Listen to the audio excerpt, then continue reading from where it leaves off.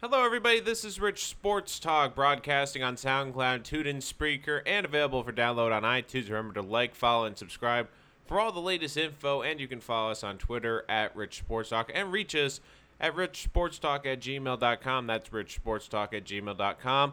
Part 4 of our Part 8 NFL preview. We're going through each division by division, looking at what the schedules look like for each division and previewing where I think each team's going to finish. I'm going to go, when we get through week 4, I'm going to make some amendments to my final after I see the teams play for 4 weeks and where my final projections will be. But I've been watching each team throughout the preseason, have been making a lot of notes, been doing a lot of studying, and watching this, I have a lot of good convictions. A lot of this is, once again, based on schedule. I think schedule is a huge part.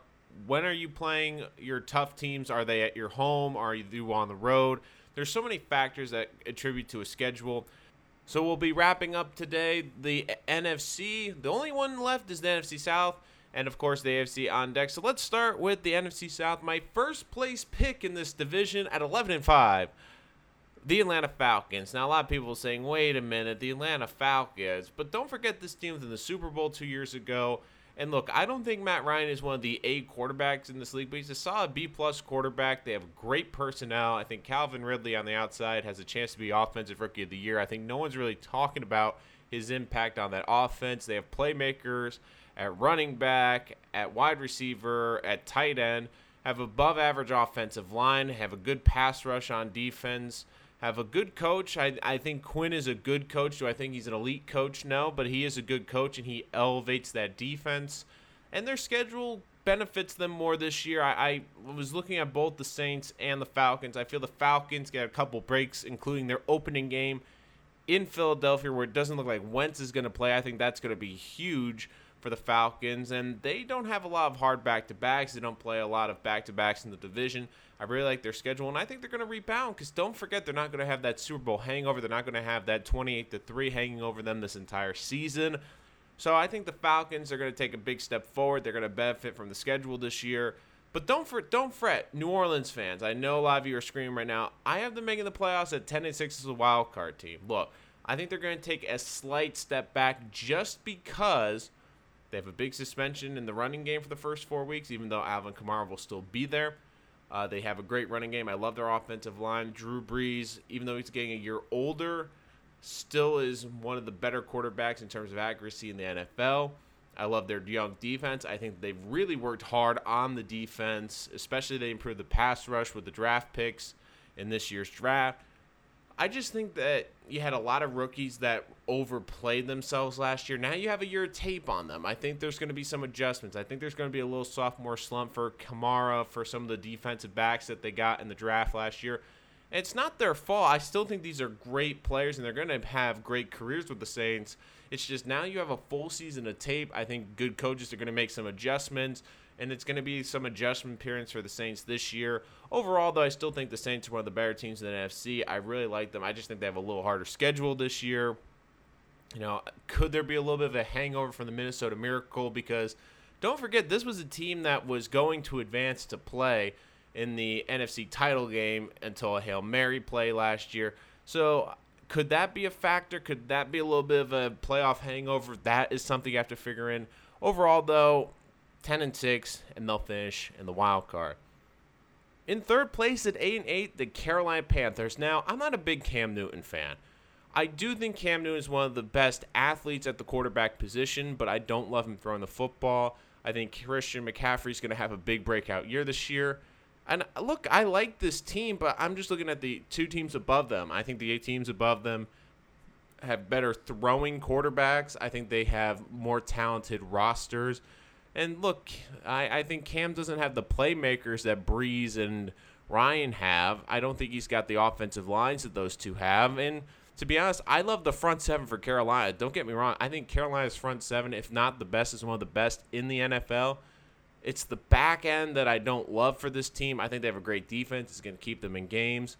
But Cam Newton, he's a big home run hitter. He's going to have weeks where he comes out, throws 300 yards, drops 3 touchdown passes, and rushes for a touchdown. And then there will be weeks where he struggles, throws 55%, throws a couple picks. He's really inconsistent. I do think he's still a great playmaker. And look, this is just a tough division. I mean, 8-8 in this division is nothing to shake a stick at. But overall, I think they're going to take a step back compared to the other two teams in this division. I just don't think they have the talent level compared to those other two teams all around. And that's why I have Carolina finish at 8-8. And finally, Tampa Bay, 3-13. Now, this was interesting because on the surface, it looks like Tampa's better. I mean, they went out and got Jason Pierre-Paul. They went in the draft and got Bear on the defensive line. And that's good. But don't forget this team had one of the worst secondaries in football last year, and it hasn't greatly improved. And I don't love their offensive line. Not a good offensive line. Outside of Evans, not a lot of great playmakers. A couple of young players I hope to develop. But here's the biggest reason why I think they're going to finish down in this position is Jameis Winston. To me, he's the fourth best quarterback in this division. He misses the first 3 games because of that suspension. I feel like Tampa Bay is going to get into a situation where they're going to start 1-2 or 0-3, and they're not going to recover. And what if it turns into a scenario where Ryan Fitzpatrick plays really well the first 3 weeks? Could we have a scenario where he maybe edges out Jameis Winston for the starting position? It's certainly possible. But I've heard a lot of rumblings this offseason because of the suspension. But from the Tampa organization, there's a lot of murmurs that maybe Jameis isn't the long-term guy there. He has improved every year. He's looked like a capable starting quarterback, but compared to the other quarterbacks in this division, he is the 4th best quarterback. I think that the Buccaneers feel that they are falling behind the 8 ball. And if this season really heads south, which it could potentially do, and I have them not finishing well, because compared to the other 3 teams in this division, I could see them going 0-6 in division. I just think they have the quarterback. They're going to start off with a big suspension to their quarterback. I don't love the back end of their defense. Not a good offensive line. Not a lot of great playmakers.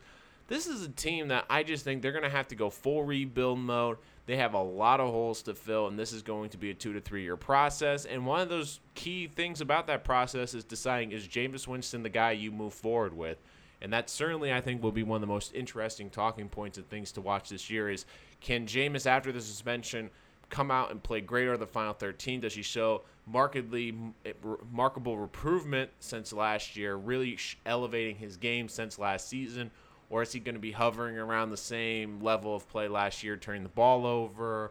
And then this front office is going to have to make a choice, especially because they're going to have a high draft pick. Do they get another quarterback in the upcoming draft, or do they stick it out and try to build a team around Jameis going forward? There's a lot of great questions out of Tampa, but it won't be a lot of great football in Tampa this year. I have them at 3-13. So that's my preview of the NFC South. I'd love to hear your comments about this. Remember, you can reach out to us, richsportstalk@gmail.com.